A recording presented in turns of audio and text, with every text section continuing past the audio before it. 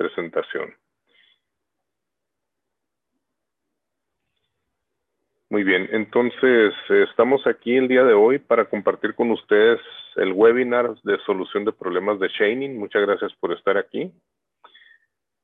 Voy a empezar por presentarme. Mi nombre es Sergio Lizárraga. Mi puesto es gerente general de México y director técnico en México y Sudamérica en chaining, en la compañía que es a nivel global, de la cual vamos a hablar en unos momentos.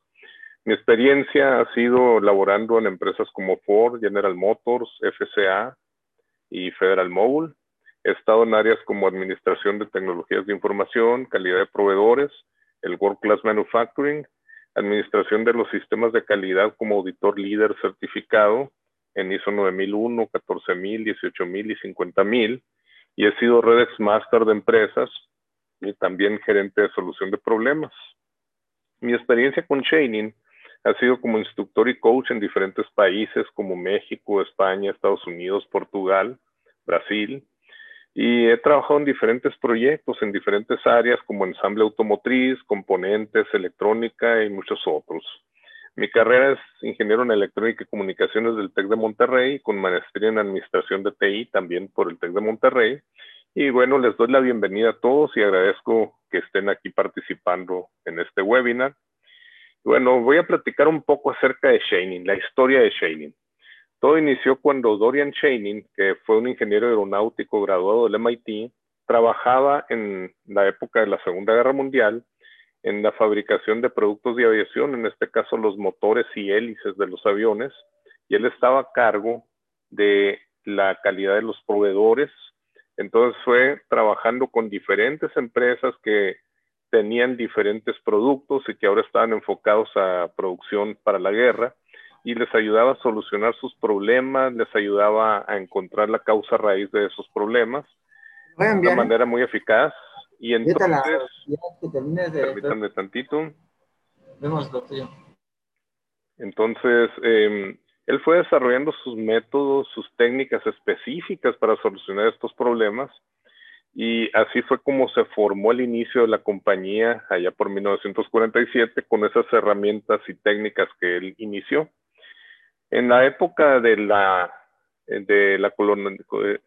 alunizaje, de cuando el proyecto Apolo se lanzó, él trabajó también en el 99.99% de cálculo de la confiabilidad del módulo lunar para asegurar que los astronautas llegaban a la Luna y regresaban a la Tierra perfectamente.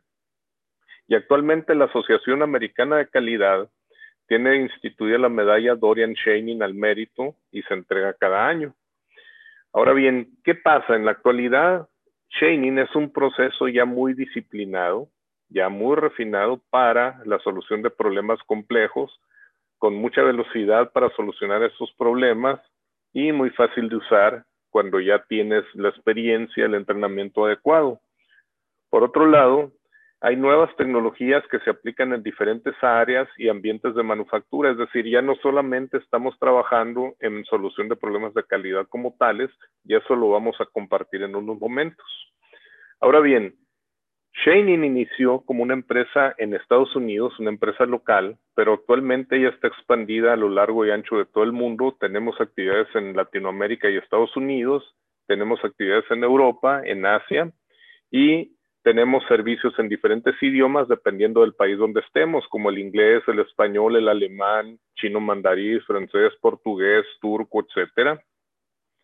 ¿Y qué es lo que hacemos? Bueno, cuando un sistema complejo tiene fallas, la causa raíz va a estar oculta, y lo que vamos a hacer es encontrar esa causa oculta de la forma más rápida posible utilizando nuestra metodología. ¿Dónde aplicamos la metodología en las empresas? Bueno, aquí vamos a dar una visualización de ese tema.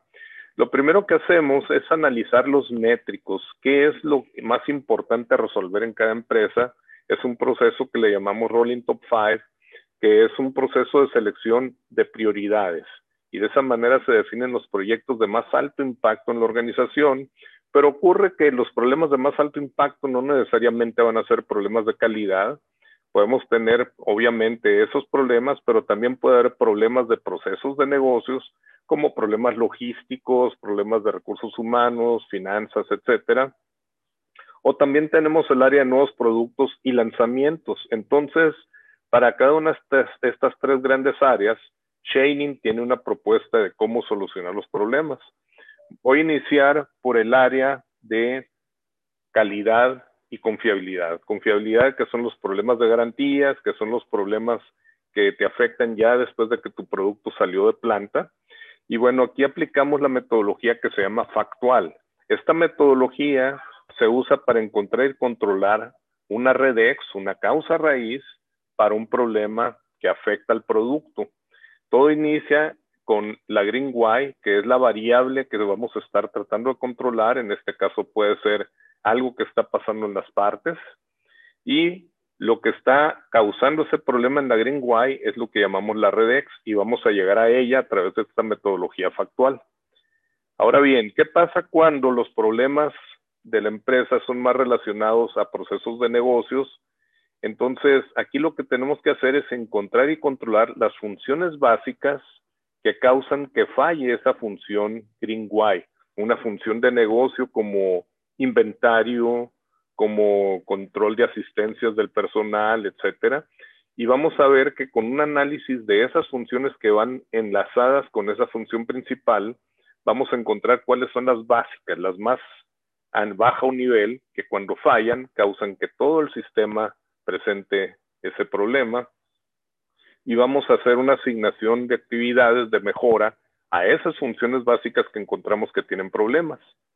Por último, tenemos los nuevos productos y lanzamientos, que es la metodología de ingeniería resiliente, que consiste en encontrar qué funciones de un nuevo producto tienen riesgo de fallar y de esa manera hacer que sean más robustas por medio de un proceso que consiste en primero identificar con paretos qué es lo que más falla, después hacer un modelo funcional en donde analicemos todas esas funciones que puede tener el nuevo producto y cuáles pueden fallar, y después una matriz de seguimiento para asegurar que hacemos más robusto el producto desde antes de su lanzamiento y así tener un mejor lanzamiento libre de problemas.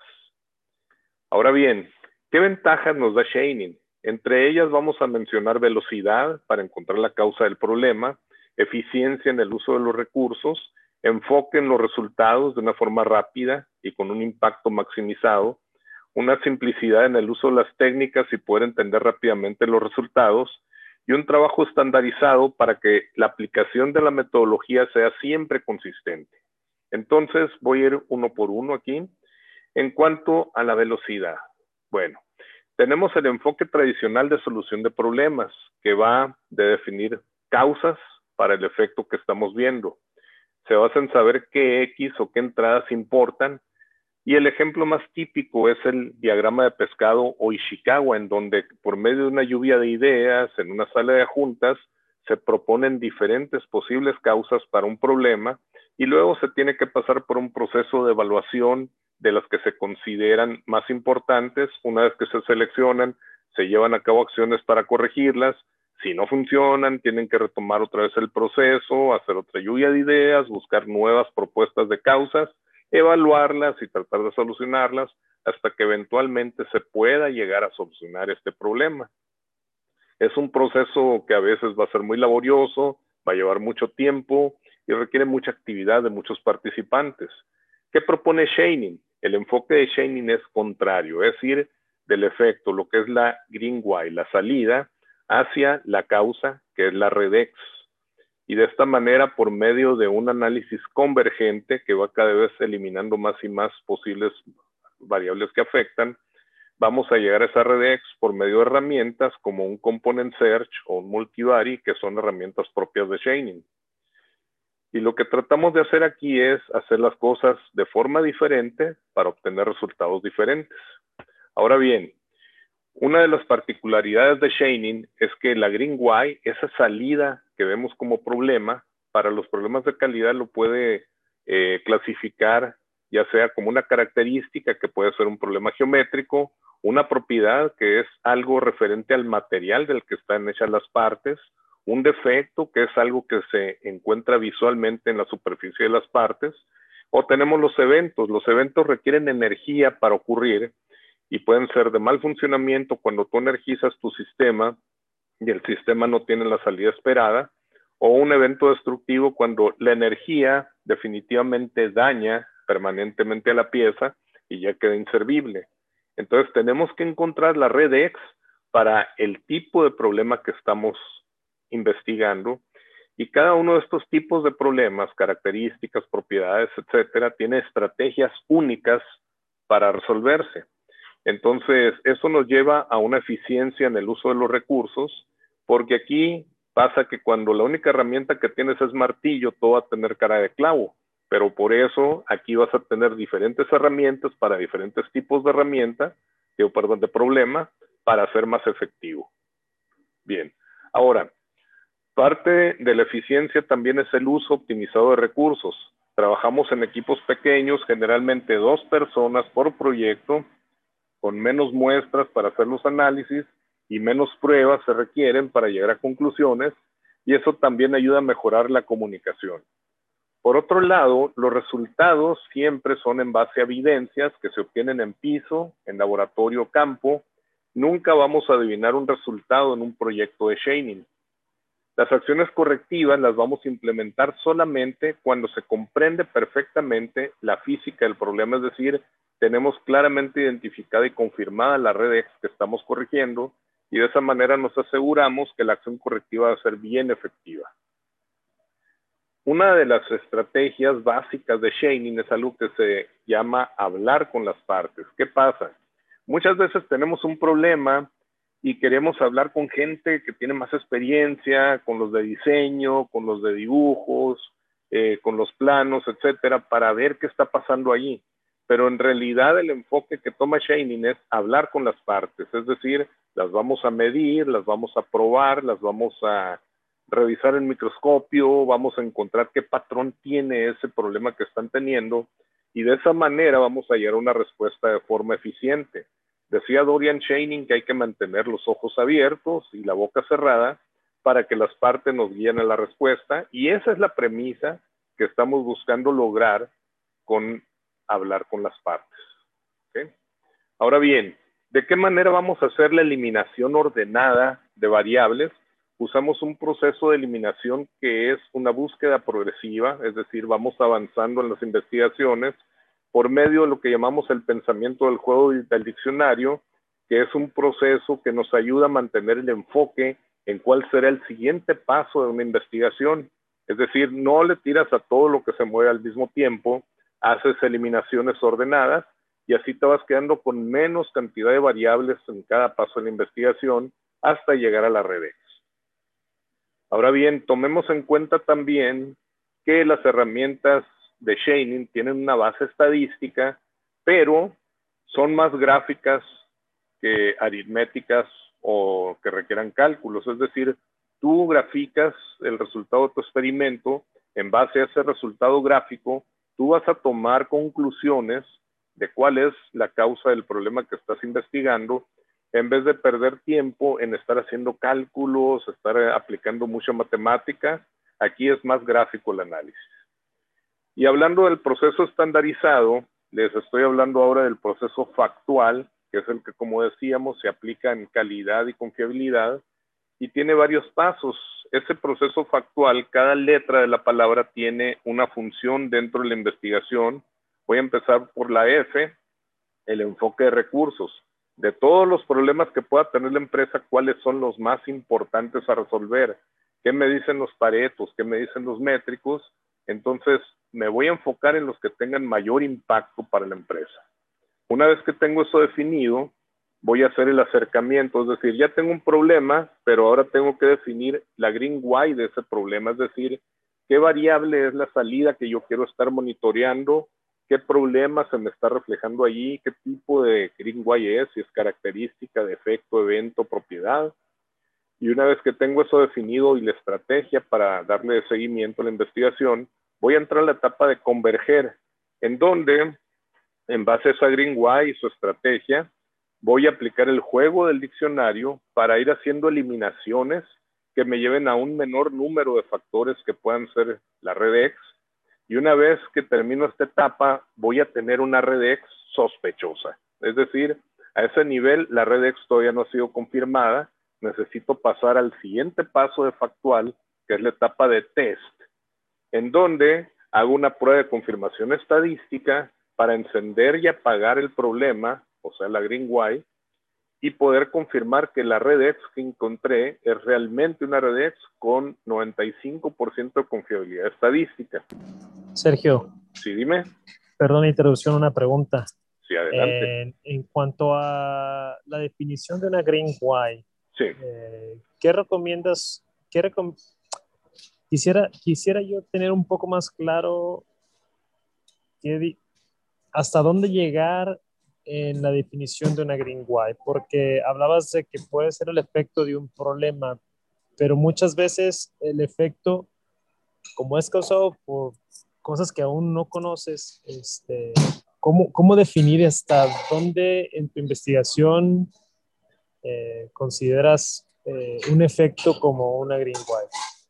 Ok, vamos a hablar de eso en el tema del acercamiento approach, en donde en base al comportamiento que tiene el problema, lo ligamos con una green Y. Es decir, cuando yo hablo de problema, hablo de un indicador de negocio. Por ejemplo, nivel de scrap en la línea de producción.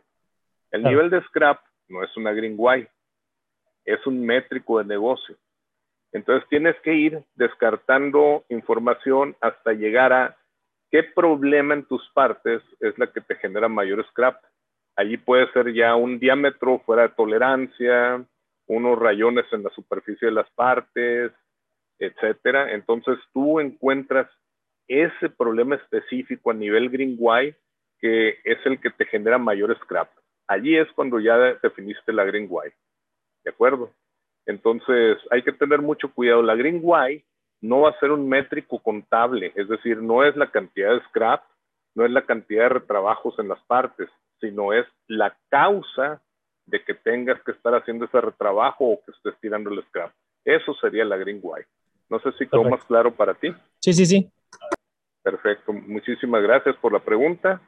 Y bueno, poniendo otra vez en contexto dónde vamos, estamos en la parte de probar la red X, darle confiabilidad estadística del 95% para poder avanzar después a la etapa de comprender. ¿Qué es lo que vamos a comprender? En la etapa de understand o comprender vemos la relación que hay entre la red X y la green Y. Es decir, tenemos una interacción, tenemos que generar una superficie de respuesta, tenemos que optimizar la relación entre una y otra, tenemos que establecer nuevas tolerancias, todo eso se cubre en esa etapa. Una vez que eso ya fue cubierto, entramos a la fase de aplicar. ¿Qué es lo que vamos a aplicar? Bueno, el conocimiento que ya tenemos de la red X, es decir, yo sé que la red X tiene este rango de tolerancia para poder tener este control sobre la green Y. ¿De qué manera establezco una acción correctiva que me mantenga la red X en ese nivel? Y entonces es como voy a aplicar esa acción correctiva para finalmente pasar al leverage, que en algunas otras metodologías le llaman el read across.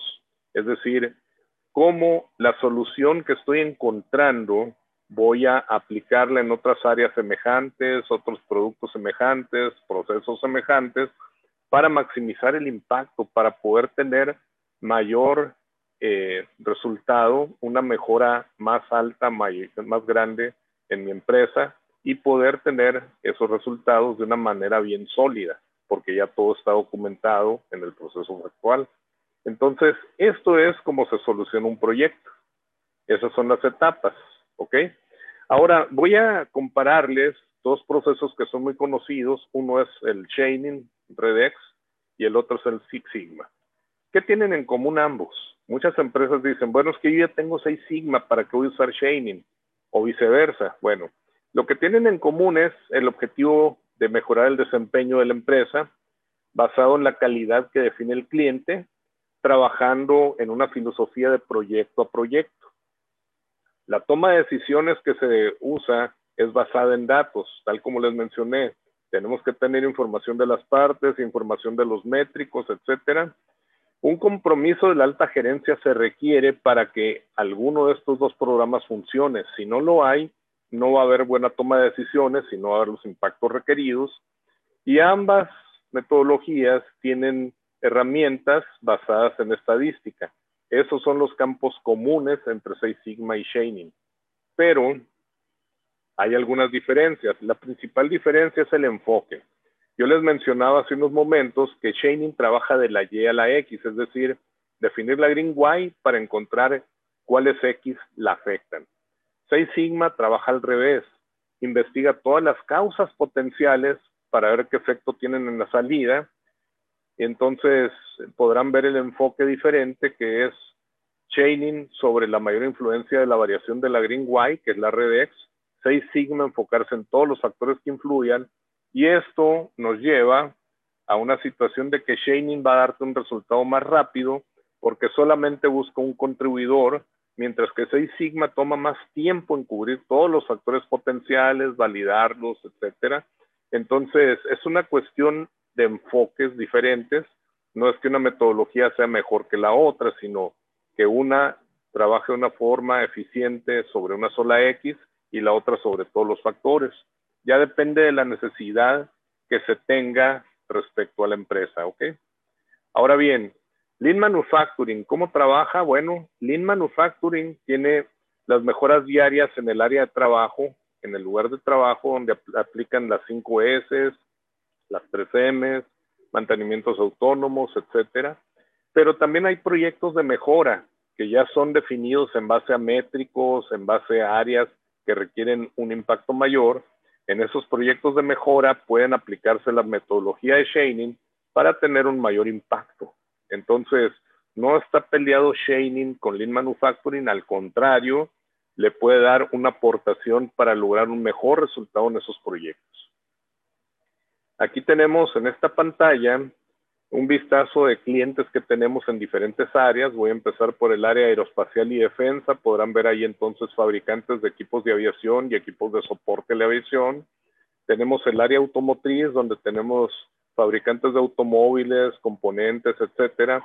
Y tenemos otro tipo de clientes que son industrias de procesos diferentes a la automotriz y a la aviación, y podrán ver que son muy diferentes en conjunto todos ellos.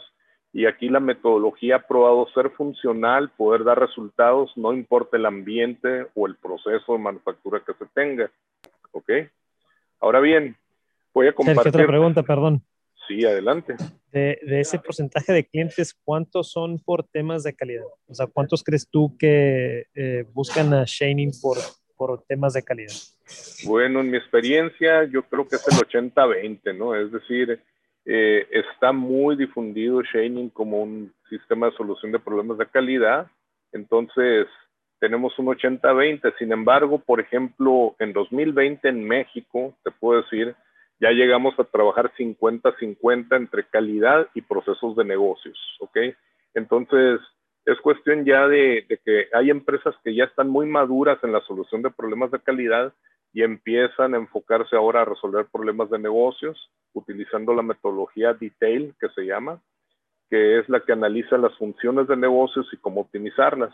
Entonces, también hay empresas que han decidido entrar primero por ese lado y después migran a calidad. Pero, como te digo, en general, globalmente estamos en 80-20 y podemos ir pasando al 50-50 a medida que van evolucionando. ¿Ok?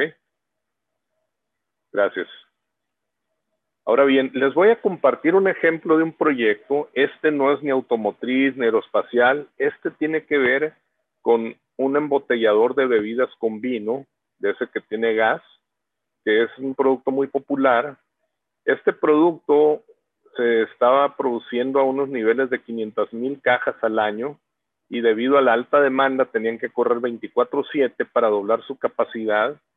Y bueno, empezaron a tener un problema muy interesante, etiquetas arrugadas, es decir, pasaba la botella por todo el proceso, ya salía llena con la bebida, pero la etiqueta venía con arrugas, venía pegada pero arrugada, y entonces eso llevaba a que se tuviera que remojar cada botella que tenía ese problema, se removía la etiqueta con navaja a mano, y luego se aplicaba manualmente una nueva etiqueta.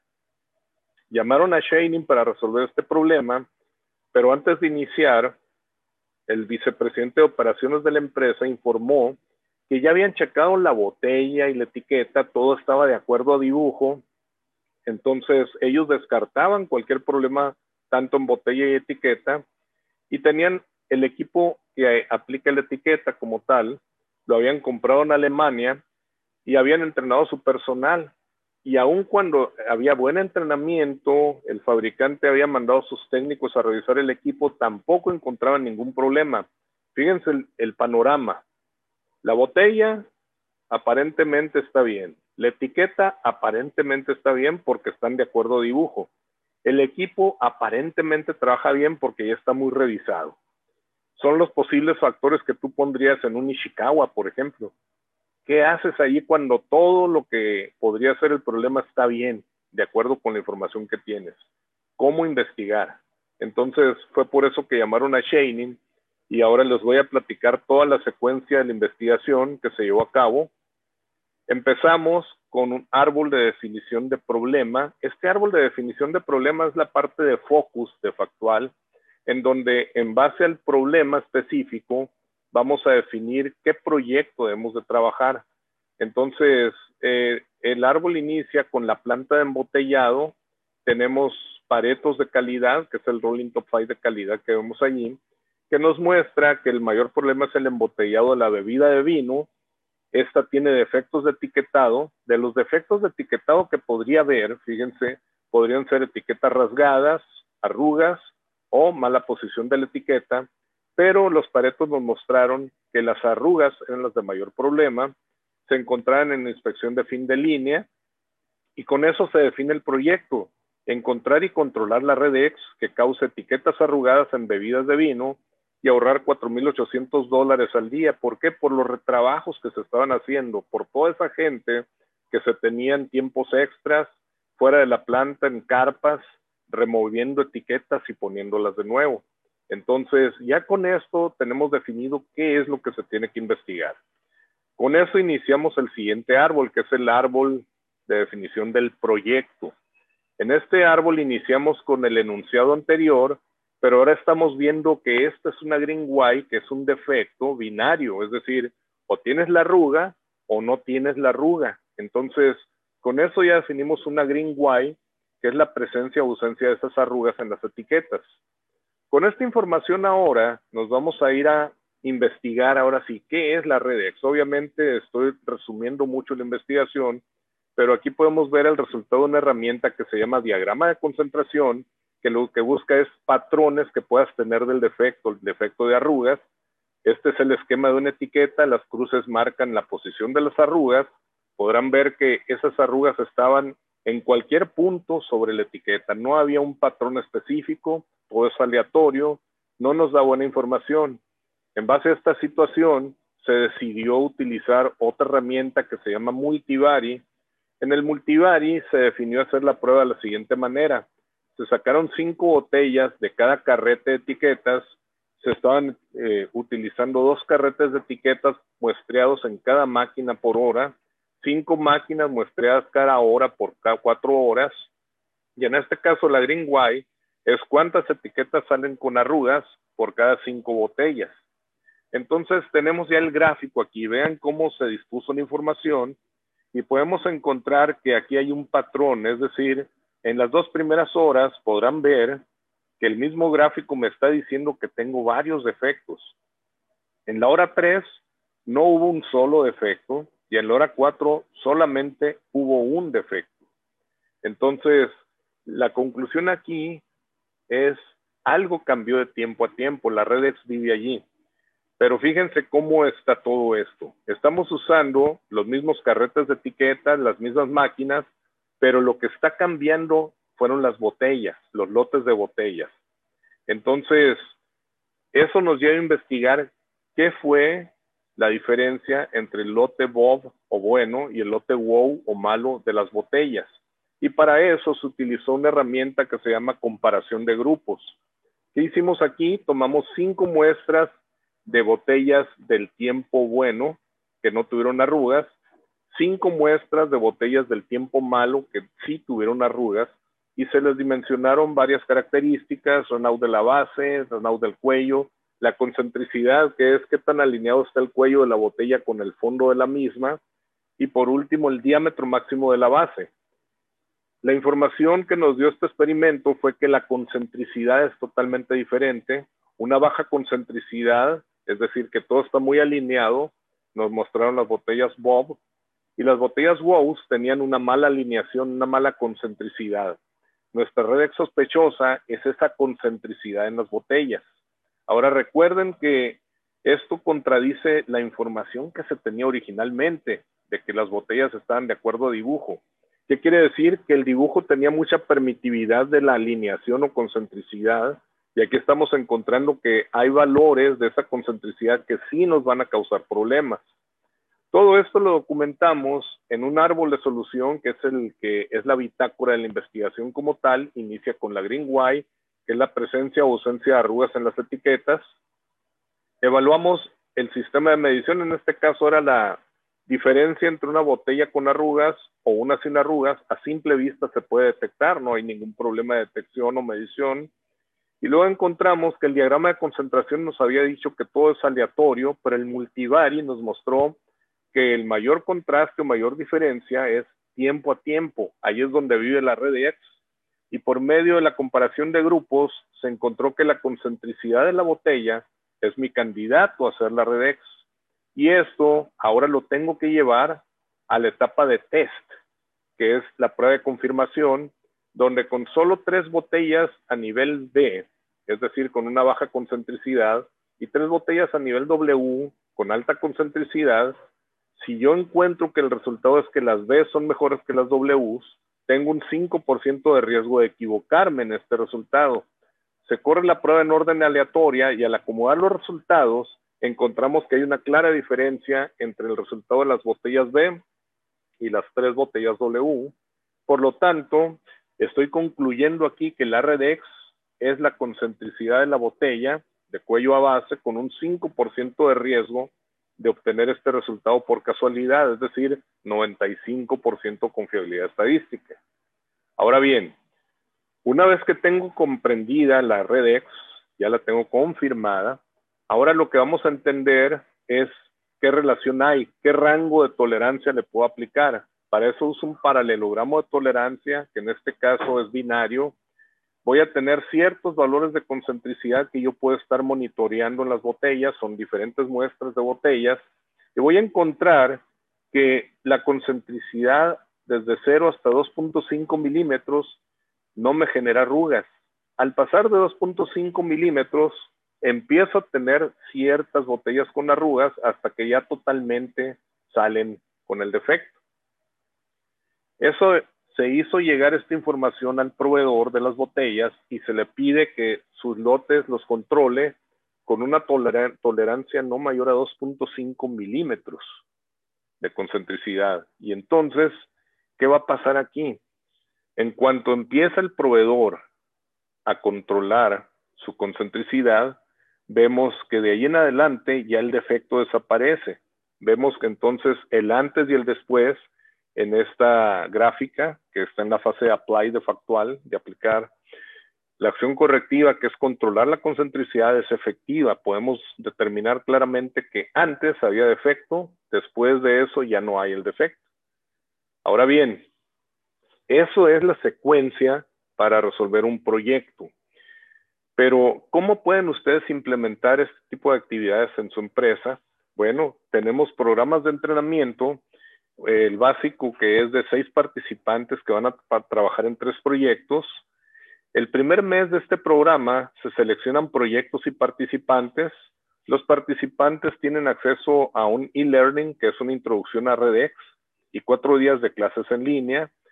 A continuación van a recibir coaching y asesorías basadas en los proyectos seleccionados. Recuerden que son 3 proyectos.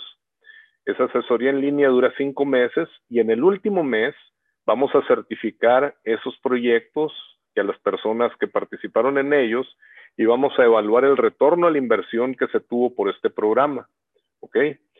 Entonces, les comento también, el próximo curso a nivel Apprentice es del 23 al 26 de marzo. El siguiente nivel, que es el de Journeyman para empresas que ya tienen un programa con Apprentices, es del 27 al 30 de abril. Si hay algún requerimiento específico, si su empresa tiene más de 12 participantes, podemos programar algo específico para ustedes. Me pueden contactar a mi correo electrónico, que está ahí en pantalla, y aparte lo tienen en la invitación que recibieron. Con mucho gusto podríamos atender su requerimiento. Y bueno, ¿qué pueden ustedes obtener por un programa de este tipo? Pues impactar los métricos de la compañía, desarrollar sus recursos internos, ser más autosuficientes para solucionar problemas, certificar las competencias del personal que participa y un alto retorno a la inversión. Y bueno, los niveles de certificación que tenemos son los que se ven ahorita en la pantalla. Tenemos como base de esta pirámide un entrenamiento a nivel gerencial que se llama Rolling Top 5 Leader.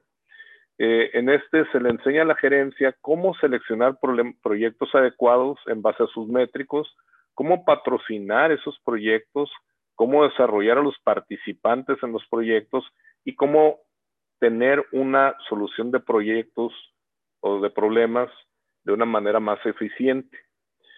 Ahora bien, los entrenamientos al personal que va a trabajar en los proyectos empiezan a nivel apprentice, que es un programa en donde se inicia con un curso que es el Redex Apprentice, y las personas se certifican por participar en un proyecto que se cierre de forma correcta, es decir, que se llegue a la Redex y que se corrige. Algunos de estos apprentices podrían convertirse en journeymans asistiendo al siguiente curso, que es el Redex Journeyman, y después trabajar como líderes de un proyecto, presentar un trabajo de toolbox, es decir, ejemplos de todas las herramientas a ese nivel, y tener una entrevista exitosa con el consultor de Shining.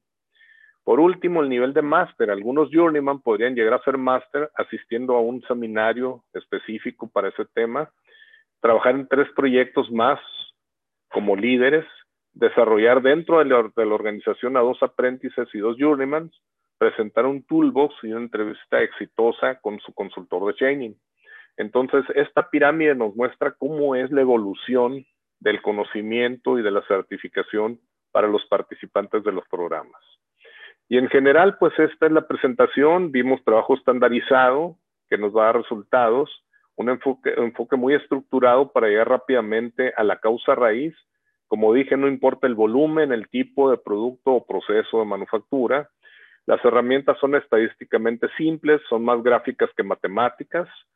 Tenemos un lenguaje común que acelera la comunicación y evita que te vayas de lado o por la tangente.